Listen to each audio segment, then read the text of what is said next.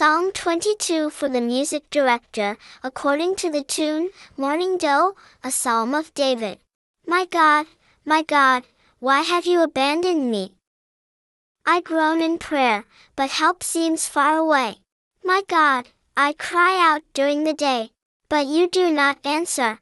And during the night my prayers do not let up. You are holy. You sit as king receiving the praises of Israel. In you our ancestors trusted. They trusted in you and you rescued them. To you they cried out, and they were saved. In you they trusted and they were not disappointed. But I am a worm, not a man. People insult me and despise me. All who see me taunt me. They mock me and shake their heads. They say, "Commit yourself to the Lord. Let the Lord rescue him. Let the Lord deliver him, for he delights in him." Yes, you are the one who brought me out from the womb, and made me feel secure on my mother's breasts. I have been dependent on you since birth. From the time I came out of my mother's womb you have been my God. Do not remain far away from me, for trouble is near and I have no one to help me. Many bulls surround me. Powerful bulls of Bashan hem me in. They open their mouths to devour me, like a roaring lion that rips its prey.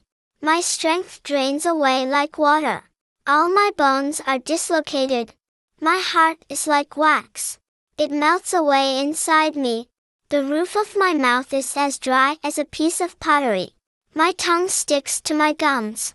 You set me in the dust of death. Yes, wild dogs surround me. A gang of evil men crowd around me. Like a lion they pin my hands and feet. I can count all my bones.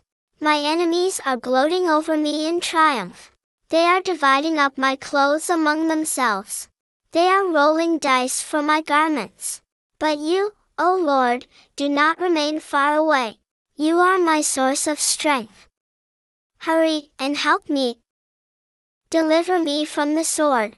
Save my life from the claws of the wild dogs.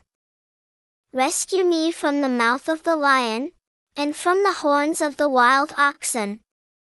You have answered me. I will declare your name to my countrymen. In the middle of the assembly, I will praise you. You loyal followers of the Lord, praise him. All you descendants of Jacob, honor him. All you descendants of Israel, stand in awe of him. For he did not despise or detest the suffering of the oppressed. He did not ignore him.